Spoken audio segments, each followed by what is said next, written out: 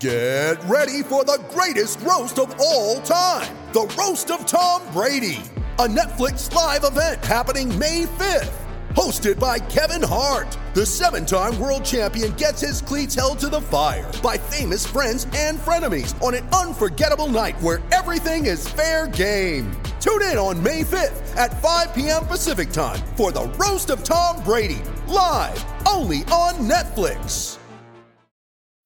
When you need mealtime inspiration, it's worth shopping Kroger, where you'll find over 30,000 mouth-watering choices that excite your inner foodie. And no matter what tasty choice you make, you'll enjoy our everyday low prices, plus extra ways to save, like digital coupons worth over $600 each week. You can also save up to $1 off per gallon at the pump with fuel points. More savings and more inspiring flavors make shopping Kroger worth it every time. Kroger, fresh for everyone. Fuel restrictions apply. It is Ryan here, and I have a question for you. What do you do when you win?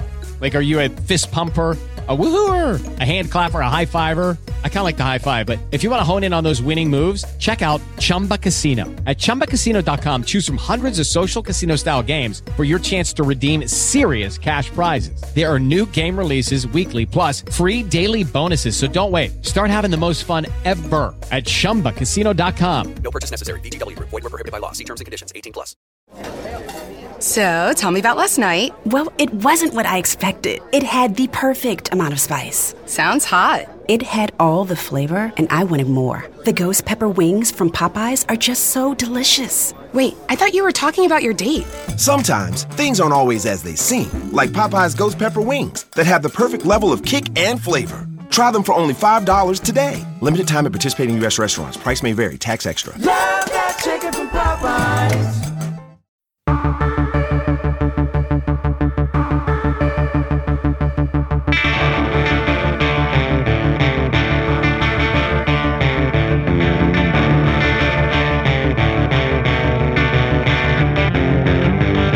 It's the Autosport Podcast. We explain how Max Verstappen dominated the Mexican Grand Prix and hail Lewis Hamilton, 5-time world champion.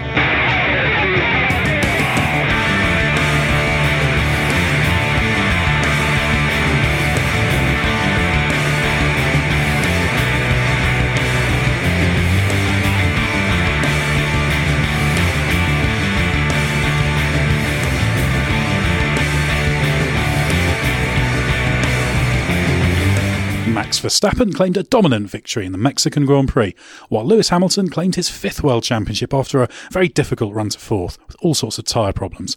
Lots to talk about from this race, so let's see who I've managed to lure into my hotel room in the centre of Mexico City to talk about it. First up, we have James Roberts. Good evening, Straw. How are you? I'm very, very good, thank you. I'm especially happy now I've bought myself a new keyboard after a small water mishap. There was a slight concern that this podcast wouldn't go ahead because of your water into the keyboards of your Mac laptop. Yeah, there were certain key letters that would not work. So while it was substantially working, I couldn't actually put in the password to get into it. So it's very, very positive. So that we've managed to get this new keyboard in. That was a good hurried post race charge. F and 1 are the two keys I think you need to have working on a laptop, don't you? That's very, very good. Very, very good. Have you enjoyed Mexico City? You've just been inspecting the random map of Mexico on the wall. Oh, yes, I was admiring your vintage map of Mexico. I have to admit, it's not mine. It was with the hotel room when I got it. It might surprise you. The television, the beds, none of this is mine. This hotel's quite quirky, isn't it? It feels very 1940s. It feels it's all quite faded glory, isn't it? Faded grandeur as you enter the lobby, and there's huge bookshelves and plants, and the hotel bar has got bottle after bottle of all sorts of curious types of tequila, and not that I'm a fan of tequila personally, but we're right in the centre of Mexico, aren't we? We're just a block away from Reforma, which is at the weekend where they have their, which is now a tradition of their parade of the Day of the Dead festival, as you saw in the James Bond opening in the film from a few years ago. So Spectre, yeah, it's a great city. Scott, have you enjoyed your first visit to Mexico City? It's my first visit to Mexico City for Formula 1. I've been here a few times for Formula E, but when I doesn't count. Yeah. Not irrelevant. When I came here for that, the last couple of years I've stayed at the airport. It's been a few years since I was actually in. Or just in the terminal. Yeah, just chilling at a shopping, gate. duty free. Yeah, exactly. It's really cheap. You can get 20% off. It's lovely. Now it's nice to be back in a hotel that's actually sort of in the middle of town. So although that puts you at risk of the ludicrous amounts of traffic that this interesting and vibrant city throws up, it's quite cool because it just means you can have a little wander around.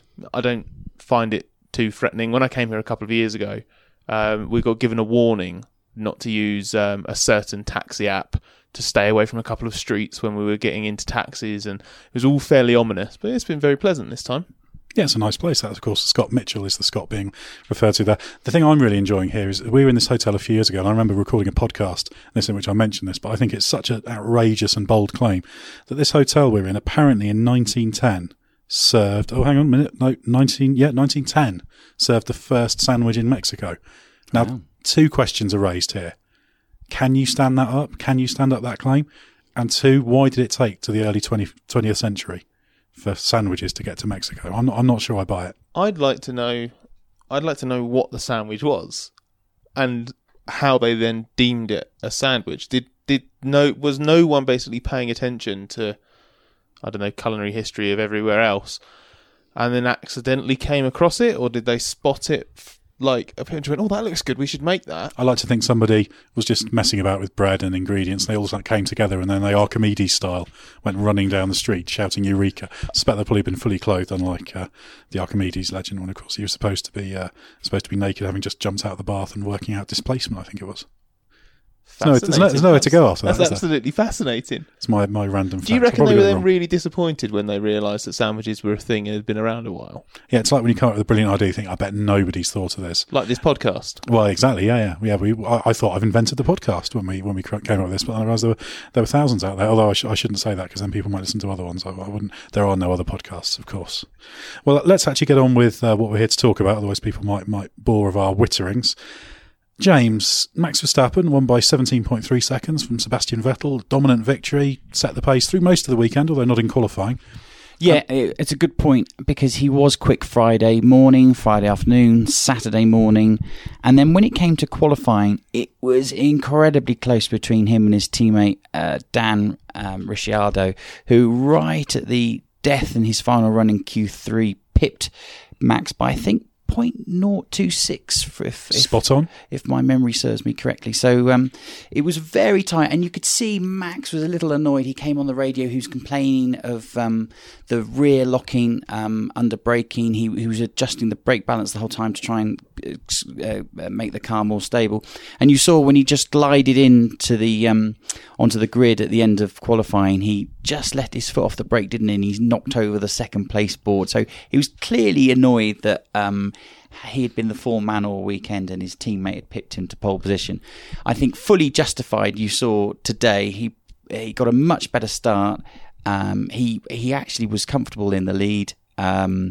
Fully deserved his win, and I think it made up for his disappointment of yesterday, certainly. He was the architect of his own downfall almost on Saturday, because Max was blaming this sort of situation of having too much rear locking, but supposedly it's linked to the mapping basically in the engine, which is basically the timing of when they do the downshift and come off throttle, and then how that all ties together basically. And Max carries more speed into the corner under braking than Daniel, which is why Max is basically more exposed to this problem. So it affected Verstappen fractionally more than it did Ricciardo. It wasn't like there was a mystical problem that he had that the other car didn't. It's traits of the circuit and the way the engines are mapped, and it was just one of those things I think that Max was slightly more vulnerable to because of the way he drives. And I guess the frustration was probably because he was obviously not to the same extent, but he must have had sort of flashbacks to Monaco, where him and Ricciardo were the only two really or not the only two, but here in Mexico they were the two quickest. It looked like it was between them. And unlike in Mexico, Max had established an actual advantage over all of the practice sessions, and yet when it mattered, it was Ricciardo that came up with the goods. So I bet Verstappen was very, very relieved to negotiate those first couple of corners, having gone side by side with Hamilton, who also got a better start than Ricciardo, and emerge in front, because that that was a lot of the work done, wasn't it, to set up the race. So just to pick up on the qualifying point in the characteristics of the car, you could see that in turn 13 in the stadium section. Ricciardo was quicker in the stadium on both his runs in Q3. In turn 13, the left-hander, the first one, Ricciardo got it nicely hooked up. Max not quite so much. And on the second run, Max much wider.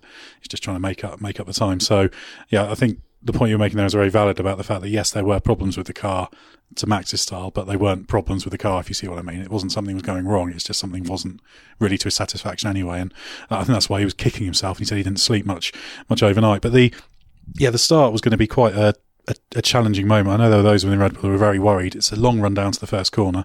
800 metres. The second is the longest run to a braking point. Oh, no, sorry, I beg your pardon. It's the longest run to turn 1 of the year, if you include Sochi being that little kink as turn 1. So that technically the run down to turn 2 in Sochi is longer. That's a good technicality. No, but Sochi is longer. But obviously, with there's still a power advantage even at altitude. So they were very concerned. And in fact, Dan Ricciardo didn't make a great start from pole position. So straight away, Lewis Hamilton was on the attack, and Verstappen had to deal with him. And he did do well to get through those first few corners. Because there was a point where he just thought, is he going to be able to hang on here? Is Lewis going to try and dive around the outside? Of course, we've seen drivers do that before. I think we've seen Hamilton and Verstappen do that before and have contact there in Mexico. I'm trying to remember my previous few years. But anyway, we've seen drivers have incidents there. Yeah, he did very well. It struck me as an example of exactly the sort of thing that in the first 6 races of this year, Max would have had a collision in just that sort of minor misjudgment that we saw in the first few races. But he's obviously not a different driver. He'd headbutt me if I said he was a different driver, because as we all know, he didn't change his approach after those first few races. That's not just an accusation of random violence, but he did say that in the Canadian Grand Prix press conference. Yeah, when he was asked about changes. Not to me explicitly. I wasn't actually in Canada. It would have been a very bizarre thing for him to threaten to the one journalist that wasn't actually there. I was in the room for that one. I don't think that one was directed at me. No, well, maybe not. But there was one in Singapore that was directed at you. It was the double finger salute, wasn't it? He just indicated on both hands which position he would like to finish in. It was in jest. And it shows a bit of character. That's what I like to see. I'll tell you what I was going to say about turn 1. Lewis, you saw, did brake early. Max covered the inside. Lewis thought there's no reason to try and take the lead and risk anything here, because the most important thing for Lewis was to finish that race. But what was fascinating on the run down to turn 1, and I think there was a helicopter shot, is how they boxed in the Ferraris, a little bit how Mercedes had done the same in Sochi. And you could see Seb getting a really good run, but he had nowhere to go. Yeah, he said it was impossible for him to attack into turn 1. I think Lewis had him covered perfectly, and then you saw Bottas got a brilliant run as well, and he got himself into 3rd, didn't he? But it was only then when Danny Rick was sort of going toe to toe with him round 2 and 3. Bottas got a wiggle on, didn't he, coming through the first corner as well? So that wouldn't have helped. Just a slight wiggle, and then he lost. A big enough wiggle demonstrated by Scott Mitchell for a bottle of water to fall off something that he was near. And then at turn 4 and 5, Vettel then got a run on him, didn't he? And they just slightly made contact. But we didn't see the Ferrari spin with a front wheel to front wheel contact this race, so as we've seen so many times before. So just managed to get away with it. So despite the predictions of I think Toto Wolff predicted carnage at the start of this year's race, it actually was surprisingly trouble-free. It was it didn't have any of those that spectacular collision or anything like that, but it was a really fascinating run through those first few corners, and I suspect there was quite a few people that were kind of hoping that there'd be some maybe bigger fireworks, but from a racing perspective it was brilliant because you had so much going on, we had such fine judgments, and we saw further down the order how easy it is to get that wrong and just basically rear end someone or put your wheel or wing where it's not wanted. And I thought Verstappen did really well there, and he probably did take advantage of Lewis knowing I've already probably ticked off my to-do list for the start. I've got ahead of one of the Red Bulls. I don't think he would have cared which one. He got ahead of one. He put a car between himself and Vettel. Briefly, 2 cars between himself and Vettel. So, but at that point, that was the race done, because Verstappen's been so quick here, and he has this incredible trait, which I think he honed at Toro Rosso, which is a remarkable ability to lap so quickly but look after his tyres. And in a race where Vettel had to back up, Vettel said he was surprised that everyone pit as early as they did in the first stint, But he said, but that could be because I decided early on in the stint that there was no point me pushing because I couldn't get anywhere. So he backed off. That's the only reason he was able to make the Ultrasofts last in the first stint. But Verstappen he just seems totally in control. The only reason he made a second pit stop was because Red Bull wanted to cover a late safety car. He was so supreme in his time management, and even though he'd built up this massive lead, he could have gone to the end of the race on a one stop. He was also very calm. I was listening into his radio, and he was getting the gap initially to Hamilton. He said, "Well, it'd be useful to extend it a little bit more." And then when the pit stops are settled down, he said, "Right, this is a good lead. You just need to match what's going on behind you." And he's like, "Yep, fine." The only thing where they had to try and keep a bit of control under him was later on when he was fancying a bit of a go at the fastest lap, and he was getting radio messages saying, "I know what you're doing, Max. It's not necessary." And he said, "Oh, it's nice." And there was a moment where he briefly took fastest lap, and then Bottas, who was on the Hypersofts and the fresh rubber, nicked it back off him. But that's that Vettel-esque trait of being really determined to nick the fastest lap. I was just about to say, there's a bit of Vettel about that, isn't there? It's just, when there's moments, part of me sort of thinks really pragmatically and just thinks, oh, you're being a bit foolish here, a bit immature. Your teammate's just retired with a mechanical problem, and you've got a race absolutely sewn up, and you're pushing really hard for no reason. Part of me sort of thinks, maybe they should just slap him on the wrist for that. I mean, they're not being too forceful over the radio, but it's a bit stupid. And then part of me just goes, I just quite like seeing it. Actually seeing someone out there pushing in a race is quite a rare situation these days when everyone's constantly complaining about conserving tyres and fuel. It was such a shame, wasn't it, for Danny Ric, who came to a smoky halt. What was it, 9 laps from the end, roughly? 10 laps, I think. 10 laps from the end, it stopped at turn 1. You saw him, just couldn't believe it. And he did that when he was being driven off on the back of the motorbike. He just had that sort of moment where he just sort of cursing it. It was just fed up. He's really fed up of it happening. I saw him briefly in the paddock after, and he is somebody just wanted to get out of there. He was just fed up of this because obviously he had the failure in Austin. The whole second part of his season, he's been dogged by problems. And, it was going to be a decent weekend. He was doing a really good job to try and hold off Sebastian Vettel, who I think had the best of his tyre advantage. So initially you thought, Ricciardo's not going to be able to hold on here, but then it stabilised, and you thought, they're going to get a 1-2 here. I think it's Ricciardo's 8th retirement in 19 races, which I think 6 of the 8 are for mechanical reasons, so not crashes or anything like that. And I've got his quotes here that he said to TV crews after the race, because this was a stunning rant. He said, "I don't think frustration is the word anymore. Everything feels hopeless. Honestly, now where I am, I don't see the point of coming on Sunday. I don't see the point of doing the next 2 races. I haven't had a clean race or weekend in so long. I'm not superstitious or any of this bullshit. But the car's cursed. I don't have any more words. Helpless, I think, is the best word. Even today, the starts have been good all weekend, the practice starts, and for the race start, it's all over the place.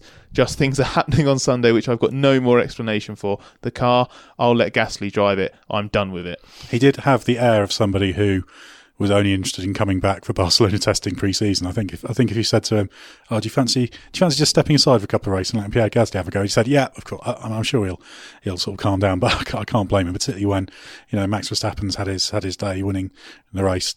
Ricciardo obviously losing out on the lead. So you can't blame him for being incredibly frustrated about this. And it was so great to see him buoyant yesterday. I think he said after qualifying, "I'm really trying to rein it all in at the moment because my excitement of getting pole position." Only his 3rd pole and his first outside of Monaco. And so, and what was it? Red Bull's first front row lockout since 2013. Austin 2013. So the first of their hybrid era. So it's been a curious circuit, hasn't it, Ed? I know we've been just discussing it quite a lot over the weekend. We all suffer from the altitude, don't we? When you climb the stairs, you very quickly get out of breath and your legs get very heavy. What is the 22% less oxygen? Yeah, it's around that, yeah. It's about 2,225-ish metres, the circuit, so about 22% less air density. So that's negated the gap that you would normally have from the Renaults to the Mercedes, principally? To a point. I mean, the basic situation is that less air, obviously, basically all you're doing in the engine is blowing things up to create your power effectively. Less oxygen to explode means less power, so that the V6 engine itself, they're all less powerful, but you lose a percentage of your power. So if you've got more power, proportionally you lose more. So that mitigates the deficit, shall we say that. Obviously the ERS package remains the same because that's an electrical motor. That doesn't matter. Although connected to that, you do have to work the turbo harder to get the same pressure. I guess what we've seen there, I know Renault were concerned about the V6 itself, the internal combustion engine there. That's sort of the a big area of weakness that they're trying to work on now. So that disadvantage was mitigated. Clearly, their ERS package is working reasonably well. They wouldn't be able to do what they've done here, so that helps. And then you've got all these things. You've got less air density, so everybody's running the maximum downforce package near enough, but they're still getting Monza or sub Monza total aerodynamic load. So if you've got a very good car in terms of downforce, you're in good shape, which Red Bull does. Very well balanced car. Good grip, not massive understeer or oversteer, good on the tyres. The car's always been good on its tyres, the Red Bull, this year. And just get this virtuous circle where it makes it easier to look after the tyres. They had graining phases on the tyres, just as Lewis Hamilton and Valtteri Bottas did, but they were able to work through them. So kind of all these factors, the mechanical package as well, good grip levels, the power delivery is maybe not quite as aggressive, so that perhaps helps with the rear tyres. It's just all these things that kind of mitigate some of the disadvantages and maybe play a bit more to the strengths of the Red Bull. And it's amazing, isn't it? Because you look at where Valtteri is finished in 5th place. He had been lapped. And then the next runner on the road, Nico Hülkenberg, he was 2 laps down. And from Nico down to, well, the 2 Hasses, the rest of the field were 2 laps down on the Red Bull. So it's quite an incredible advantage that they had over the opposition. Well, yeah, dominant. And we look at the fact Verstappen could just take that luxury pit stop because he built such a big lead, even over, and that was even before you start looking at Vettel behind, who was the real comparison car, because Ricciardo was doing well. But it's, they've identified this very much as an important race, haven't they? We've talked in the past about the engine changes, that the power unit components they were bringing in and taking penalties because they wanted to be on top form for Mexico. Yeah, well, Verstappen had made a point all year of saying, because everyone goes, okay, well, Monaco, you've got a good chance of winning Monaco. You can win Hungary, maybe Singapore. And he always said, and Mexico. He was always adamant that Mexico, having won here last year, was going to be an opportunity. And fair play to Red Bull because, obviously Lewis was able to use the wet qualifying in Budapest, wasn't he, to set up the win there. And then there was obviously the stunning performance from Hamilton in Singapore as well to win there. But Red Bull dominated the Monaco weekend. They dominated here, and it's just a bit. I don't suspect that they see it this way. They see the race as bittersweet, obviously, because Ricciardo retired. But it feels a little bit bittersweet because it's kind of pointless that they've won now. It's just disappointing that we got to this. Like, imagine if we were able to have this more regularly, have these 3 teams in the mix, have 3 different cars from 3 different makes going wheel to wheel on the first lap, and not really knowing sort of which is the quickest package, and it all being defined by how well they switch the tyres on Friday, which obviously set everyone up for the rest of the weekend because Red Bull clearly got down to business well on Friday. Mercedes and Ferrari were nowhere on Friday, so they were already on the back foot. We just don't see that enough, and it might sound a bit stupid to become all negative and doom and gloom after a really good race, but it's such a shame that this is a once in every 5 race occurrence this season. Well, I think you've written a little bit about this for your column in Motorsport News, haven't you, Jimmy? About the kind of variables that these unusual races bring. Yeah, one of the point I started making was how good the Mexican Grand Prix is and how much the promoters do to support this event. You saw there was before the race, the day before, was it just after the drivers' parade? There was almost a Olympic style opening ceremony with huge puppets, I think, for want of a better word, and displays and dancers and all sorts of acts that were going through the Foro Sol, the stadium that was built on the outside of the final sector. I remember when Placido Domingo. Yeah, and Placido Domingo came, and the mariachi bands, and in the paddock there was a DJ playing. There was which some of the teams weren't particularly happy with. Imagine that would have caused a few headaches as engineers are trying to study numbers, just hearing this constant 4 to the floor beat, dance beat. But the organisers put on a really good show. They're very proud and they want to extol Mexico and the great place that this is. And for the last, I think, 2 or 3 years, they've won the FIA Promoter of the Year award at the FIA Gala. And then at the end, you've got what was that DJ's name? Armin van Buuren, who was on the podium. Entertaining the fans. Anyway, what was your point? So the point is that the circuit does so much to try and put on a good show, But ultimately, you want a really good show when you can't predict who's going to be on pole position or to win the race. And that's still the fundamental thing that you need to keep coming back to. And that's why the strange altitude and the strange track surface has thrown up an interesting result. And that's a great plus for this Grand Prix. But we need that more regularly, don't we? That's the key. Autosport.com editor Glenn Freeman sort of joked about this and said, can we not host every race at high altitude? I agree. I think we should put all of the other circuits on stilts, so they're really high up.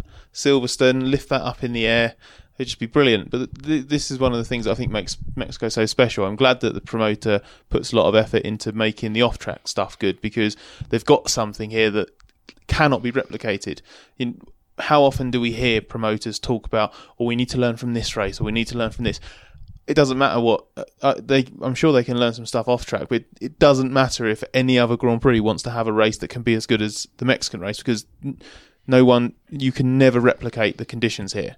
The closest is Brazil, which is 800 metres above sea level. It's 1,500 lower than we are at 2,300. That's the second tallest, second highest race of the year. So it is unique. I almost said it's really unique then, which is obviously not something you can really say. If Stuart Codlin is listening, he'd be furious with me.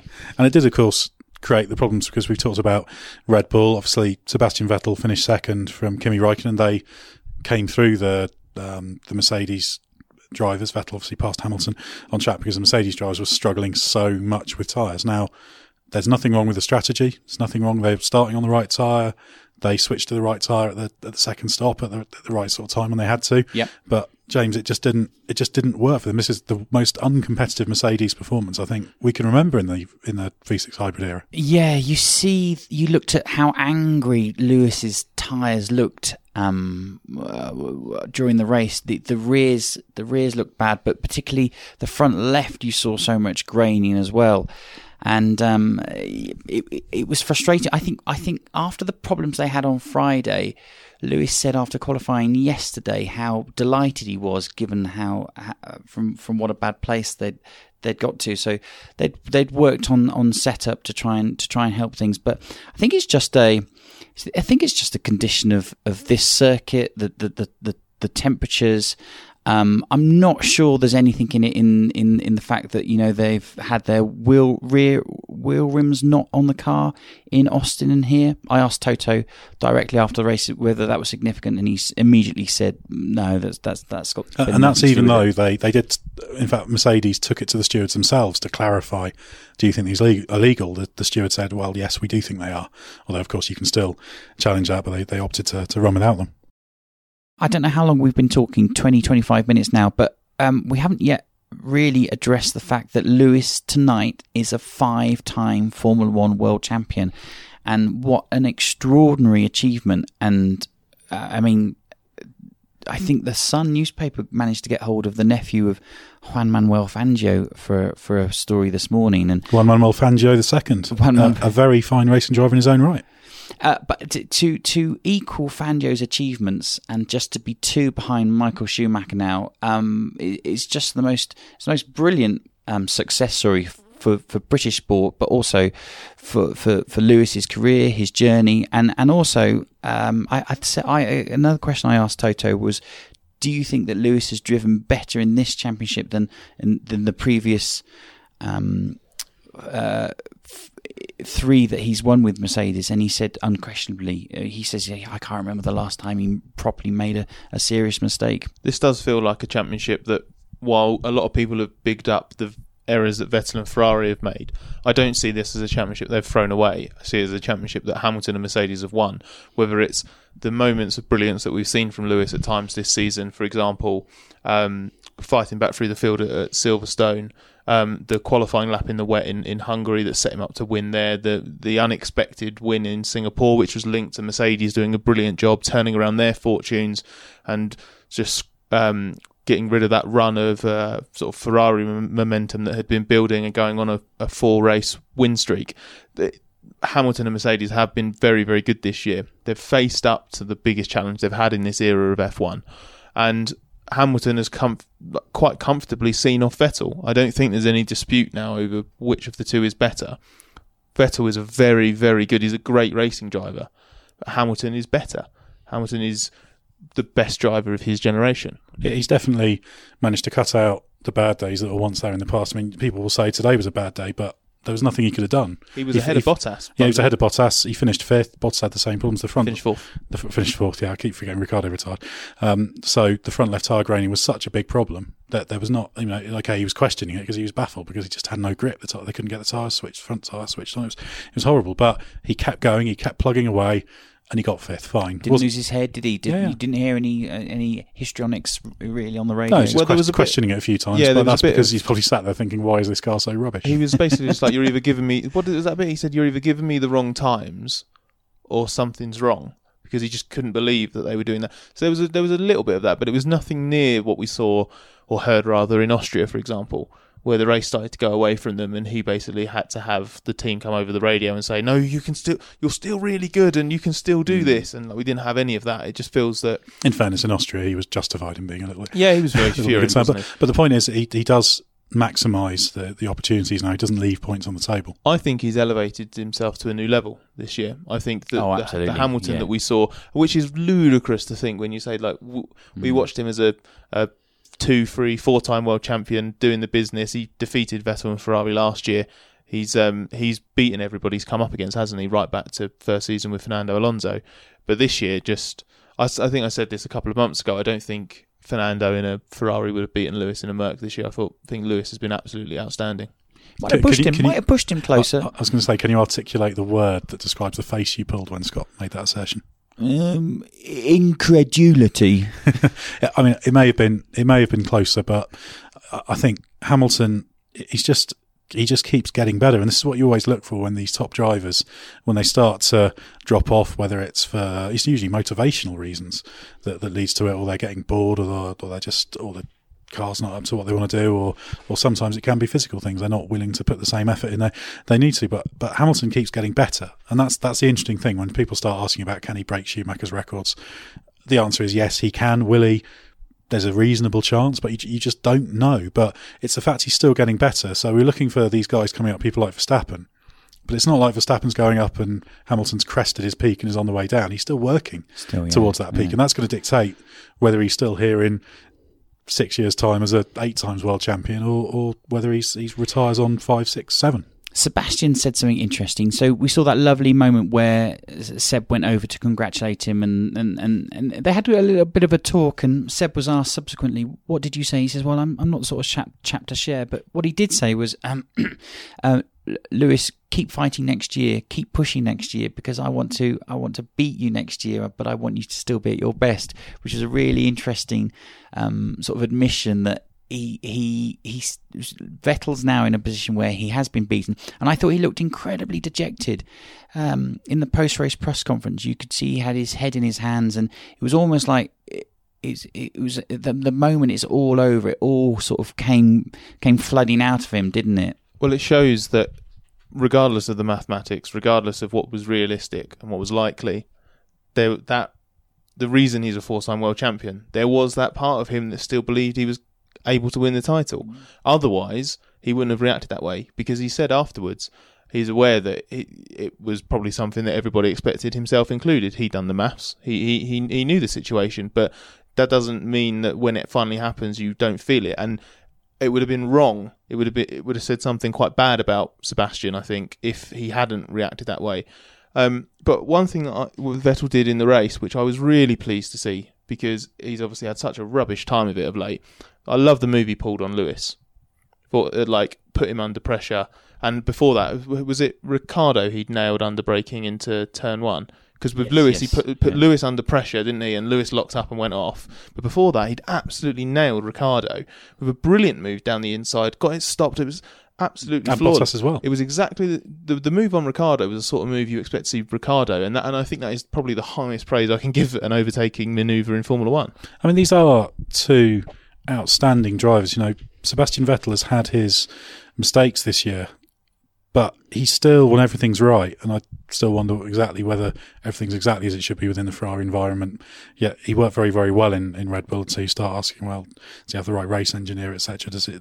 Are you able to calm that more emotional side? Is the process right? Yes. Exactly. Yeah. But Vettel is a great driver, and if people are just thinking, oh, it's easy for Hamilton because Vettel's rubbish, he's not. Vettel's driven some fantastic races this year. He's a really, really outstanding driver, and I think regardless of whether you're a Hamilton fan or a Vettel fan or you don't mind, you've got a 4 times world champion battling with now a 5 times world champion for the title. Plus, you've got these guys like Ricciardo, Verstappen. It's a fantastic time to be able to enjoy these things, because in 50 years' time, people are going to look back and say, "Wow, it would have been incredible to see this." So that's why it's really important just to step back and say, blimey, Lewis Hamilton is a 5 times world champion. What an incredible driver. And to see just him, as well as that sheer speed, just to see his calculating on track. That's what I really like now about what you might call the more recent few years of Lewis Hamilton. And the respect between the two is so good. Did you see that moment where it was on social media where Seb went into the Mercedes engineers room and shook James Allison's hand and said congratulations to all the guys, and came out again? I mean, that was considering where his state of mind was to actually go ahead and do that. I don't think he did it. He's not the sort of chap who does anything for show. It was a genuine congratulations. He's a sincere guy, Vettel. Yeah, absolutely. What I admired in the press conference was he was basically bombarded with quite a few questions of a very similar nature, and he could very easily have lost his rag. He could very easily have said, "I've answered this," but he kept speaking, and this is where I think he had that balance between he had the disappointment because he still believed he was going to win it, or still thought he had a chance to win it, and the acknowledgement that the defining moments had already happened, so it was now out of his control. So previous weekends where he's made mistakes, he has been a bit terse, he has been a bit short, he's been easily annoyed, because those are in the moment where he realises that this is throwing away the title, or this is ruining our title chances. Whereas here was more of a, I'm really disappointed that it's happened, but I did kind of expect it to happen here as well. So I'm going to open up a little bit more about why I don't think X was the defining moment. And he was really good actually about his, for example, he talked about Germany skating off into the wall and on slicks in the rain, saying, I've made bigger mistakes than that this year, but that was the most costly because of how it happened and what transpired. And it was just good to get back to the sort of Vettel that I think everybody likes and respects, which is someone who's able to face up to faults in himself and the team without getting a little bit mardy. Basically, it was just a good side of him to see. But coming back to Lewis, James, do you see any sign of him being someone who's going to hang up his helmet anytime soon and rest of the night? There have been times where you've wondered, but right now he seems in a good place. There have been times when you have wondered that, but a driver doesn't normally hang up his helmet when he's winning and is achieving more wins and is successful and is at the top of his game. I think Nico Rosberg was the exception. And I think the way the relationship with Mercedes has developed over the years, and that they've been allowed to give him a lot more trust and a lot more freedom. So he's been able to go off and do his own thing. He's been able to go and do his music, and to Tommy Hilfiger was there, wasn't he? Made a random appearance in the press conference to congratulate him this evening. So I don't see him hanging up his helmet anytime soon. I do see him closing in on Michaels. I think he was talking about what is he still about 20 short, so he's still got a couple of more years of successful winning to get there. But I think a really interesting thing about Lewis in comparison with Michael, because you always want to compare great drivers and where they stack amongst each other, is that Lewis is certainly the cleaner driver, isn't he? When Michael won some of his world championships at the wire and they're a little bit dubious, you think immediately Jerez comes to mind, or Adelaide 94. But Lewis has always prided himself on trying to beat somebody and doing it the right way and the clean way, and never having that. He's never a driver who on the racetrack puts his elbows out, does he? He'll always back off at a corner and tuck in on at the next round and properly try and race them cleanly and fairly. I respect the fact that Lewis has won titles with two teams. I think that immediately is that's one of the things that obviously Vettel gets questioned and criticised for, is that he's only had success with Red Bull. And I might be opening myself up to massive criticism here. I actually think Lewis has won his titles in a harder way than Michael has, because if I look at Schumacher's championships and I compare them to Hamilton's, if you think Hamilton obviously could have had a title in his first year, which you think was in literally the worst situation for a rookie driver going up against Fernando Alonso, and he had the measure of Alonso. It was only because he faltered right at the end. Then he beat a brilliant Felipe Massa, and who absolutely floored Kimi Räikkönen at Ferrari. And then he's had, whereas Schumacher didn't have this in his dominant Ferrari years, Hamilton has had genuine a threat from the inside at Mercedes, and that has been followed up by Vettel at Ferrari. And I know that Schumacher had those battles with Hill and Hakkinen in 2000, but then it seemed quite easy. And I know 2003 in particular was difficult with the points change, and Kimi emerged at McLaren, and the Williams was really good in the first half of the year. But I think when you look at it, I think Hamilton, he's certainly not had it easier, and people do think he's had it easy in the Mercedes era, and I think that does him a bit of a disservice. I think there is a tendency to not value, in any sport, the performance of today.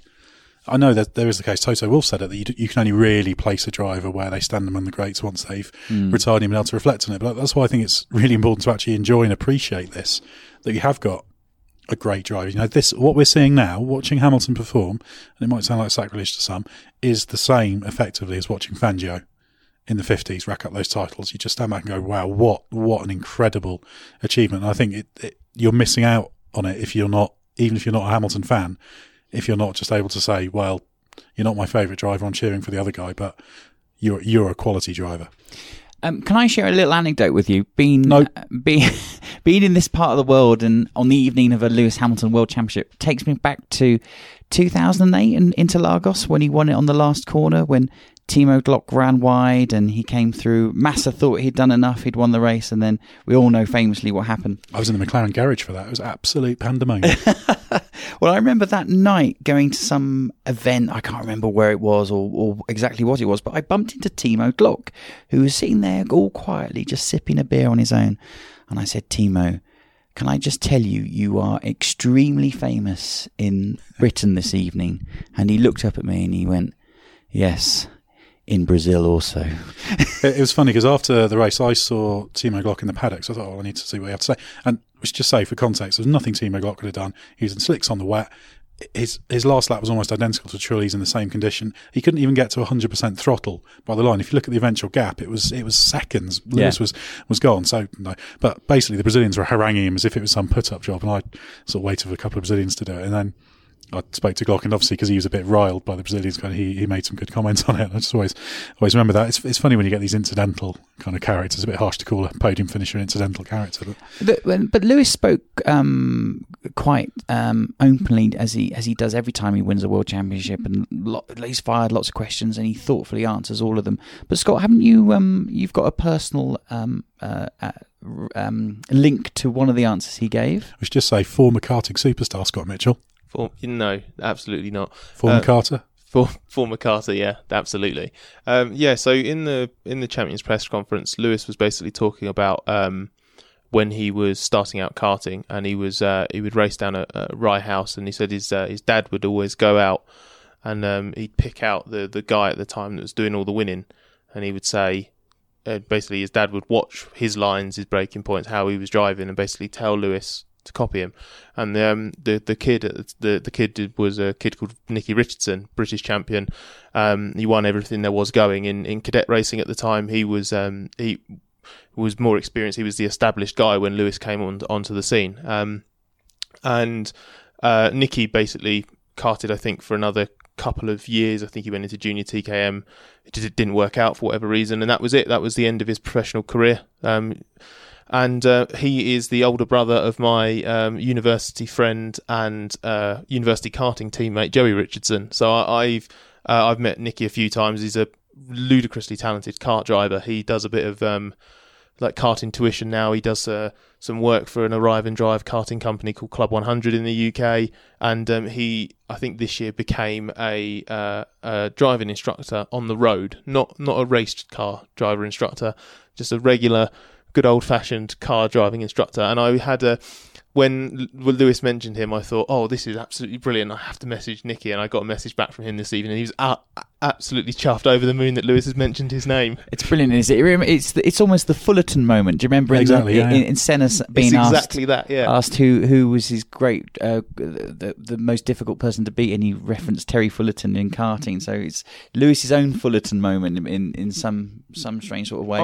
The reason I like that is because every now and again, Lewis tells a story from karting, and I think a few of us do roll our eyes because we've all heard the story about his supposed beaten up old kart and how he used to always come back through the field against people that had much newer and shinier karts, and I'm sure that is based in truth in some way. But sometimes when you hear these stories from the past, they can be so generic as to sort of render themselves a little bit, okay, fine. You just to be so specific to the point where you're literally remembering the guy who I'm told they were quite friends for rivals at the time, and they even stayed over each other's houses. Like to remember that someone that you lost contact with. How old's Lewis now? So it would have been 22 years ago, something like that.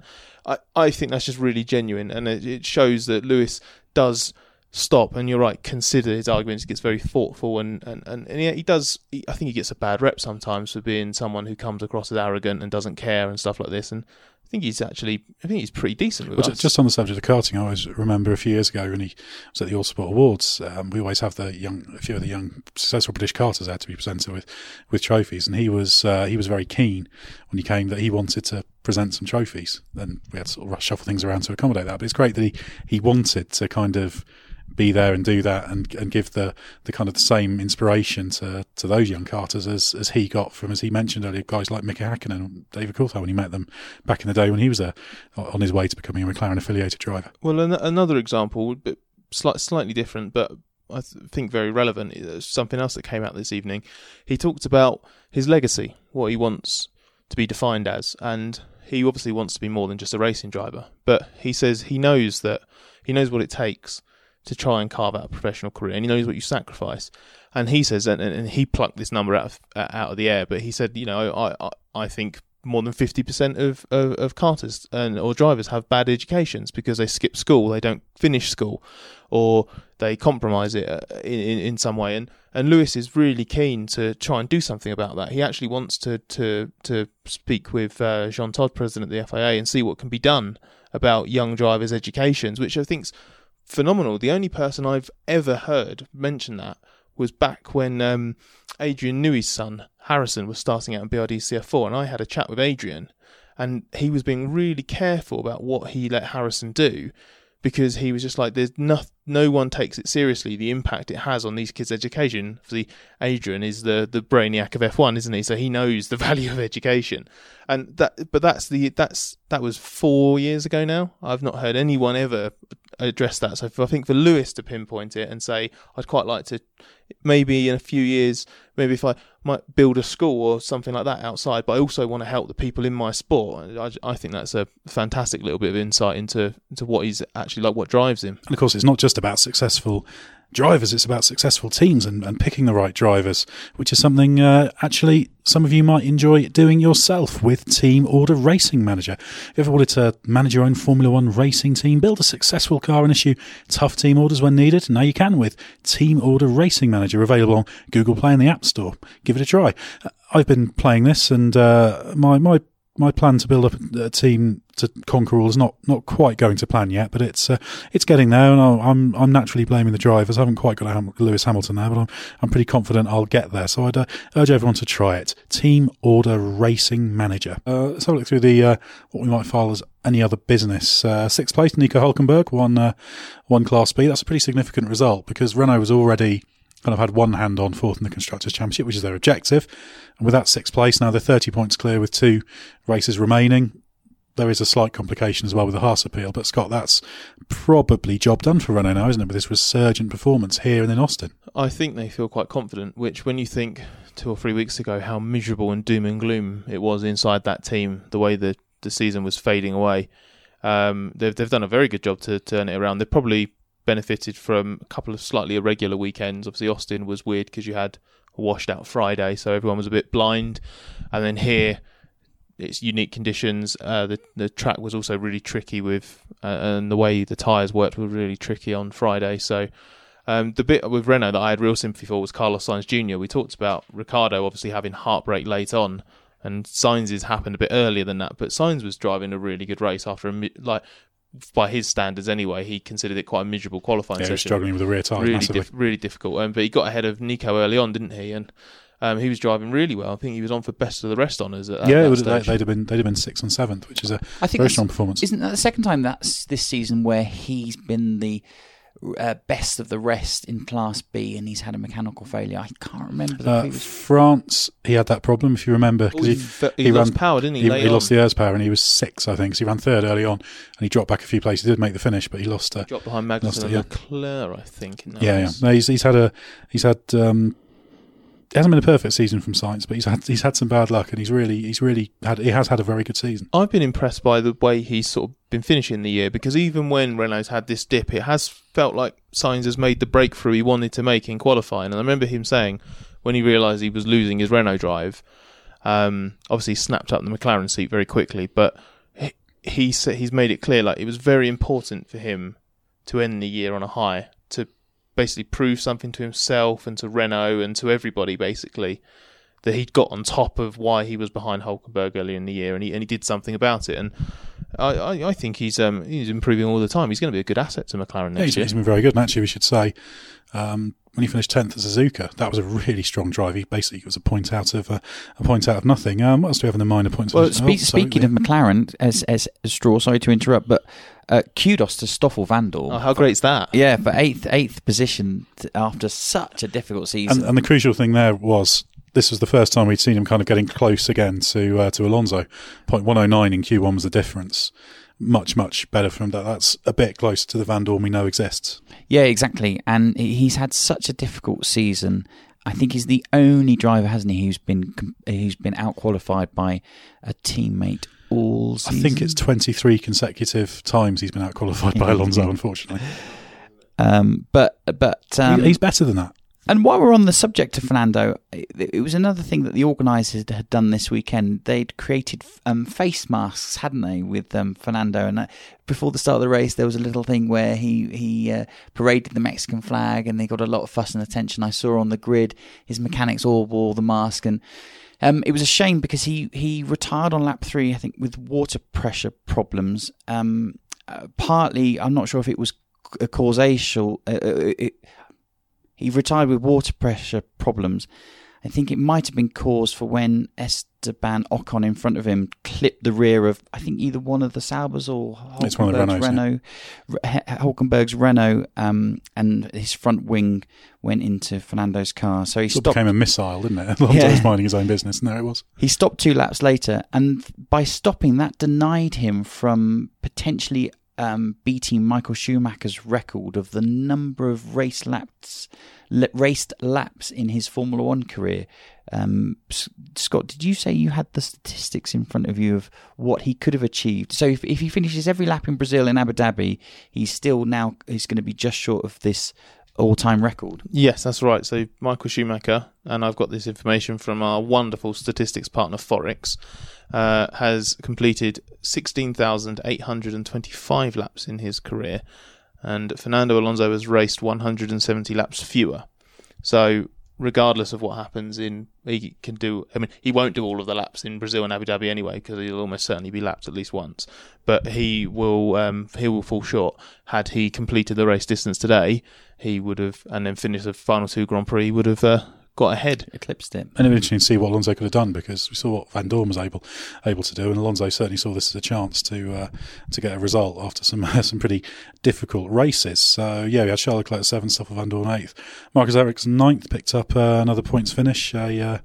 A tidy weekend's work from him ahead of Pierre Gasly, who came through from the back. Well, the combined result of Leclerc and Ericsson has lifted Sauber above Toro Rosso now in the fight for 8th in the championship, and Sauber's progression this season has turned a few heads. And Otmar Zafnauer, the Force India Racing Point Formula One team, is massively impressed by what Sauber has done. He thinks their development curve is even ahead of a couple of the big teams. That's how, and he says, I don't know how they've done it. They've done a really good job. That rebuilding project at at Sauber is really coming on strong.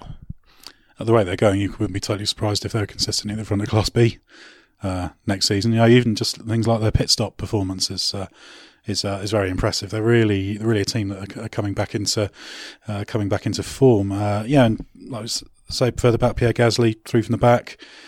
There are a few instances. Obviously, Ocon had a few moments. Pierre Gasly wasn't especially happy with Ocon for what he thought not leaving enough space, leading him to going off. The stewards disagreed and didn't give a penalty. And then Ocon had another incident with Brendan Hartley, who Hartley was penalised for not leaving enough room at turn 2. So plenty going on for the Toro Rosso drivers.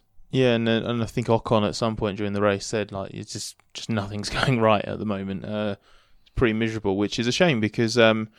Obviously, his teammate Sergio Perez in his home Grand Prix was driving a brilliant race on really long first stint. Every virtual safety car came out at the perfect time. Everything was coming up Sergio. And then the brake pedal went long by the sounds of it, and he had to retire, which means, I think, Force India, the two Force Indias, they've lost their theoretical 4th place in the Constructors' Championship. And having looked so strong since their salvation from administration, sort of falling away a little bit again, isn't it, in the last couple of races for those guys? It's also worth noting that Force India's now got a little bit of a fight on its hands to overhaul McLaren. 15 points the gap now. So that McLaren may well not score in the last 2 races, but Force India need to get 2 cars home and pick up some chunky points to get into 6th. Question I've got is, do we know why the Haas team was so poor this weekend? They have the weakness of their car is the mechanical performance of it. So they've developed some very efficient aerodynamics this season. That's been a very strong point of theirs.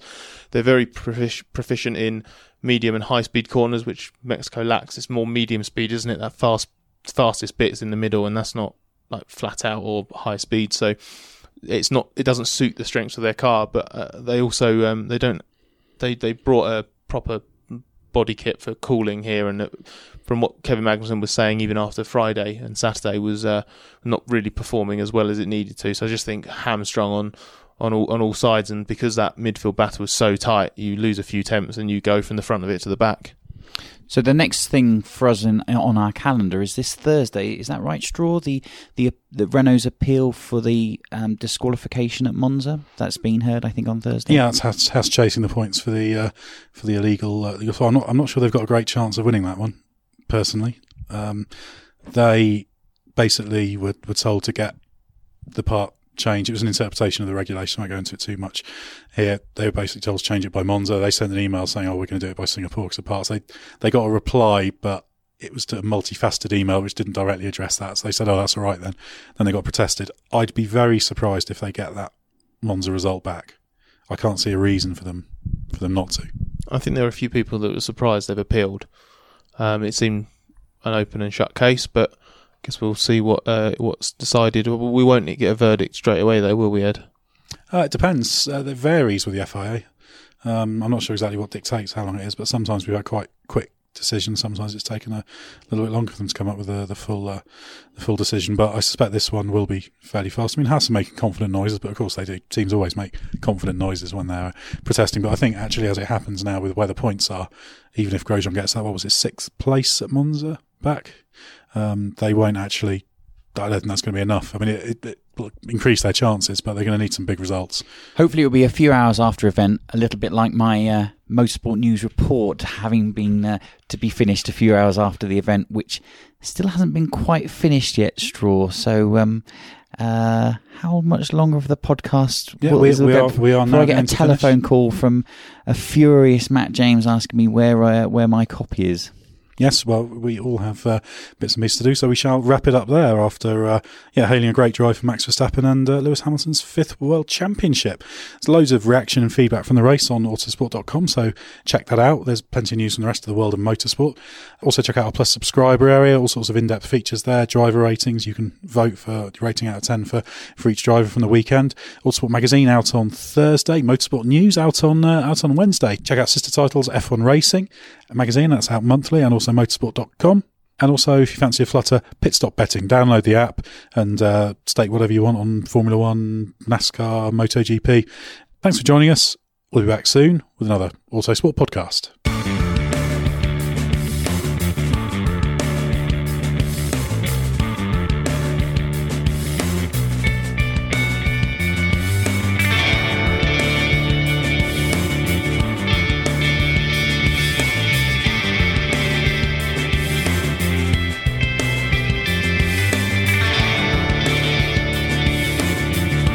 Music is 6am by Trilo, written by Marcus Simmons.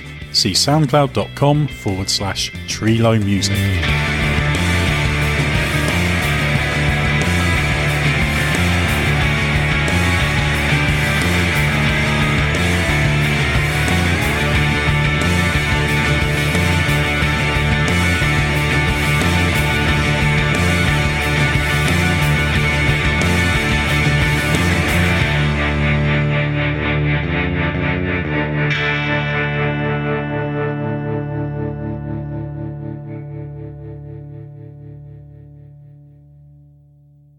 With the Lucky Land Slots, you can get lucky just about anywhere. This is your captain speaking. We've got clear runway and the weather's fine, but we're just going to circle up here a while and get lucky. No, nothing like that. It's just these cash prizes add up quick. So I suggest you sit back, keep your tray table upright, and start getting lucky. Play for free at LuckyLandSlots.com. Are you feeling lucky? No purchase necessary. Void where prohibited by law. 18+ terms and conditions apply. See website for details. Sports Social Podcast Network. Judy was boring. Hello. Then Judy discovered ChumbaCasino.com. It's my little escape. Now Judy's the life of the party. Oh, baby, mama's bringing home the bacon. Whoa, take it easy, Judy. The Chumba life is for everybody. So go to ChumbaCasino.com and play over 100 casino-style games. Join today and play for free for your chance to redeem some serious prizes. ChumbaCasino.com. No purchase necessary. Void where prohibited by law. 18+ terms and conditions apply. See website for details.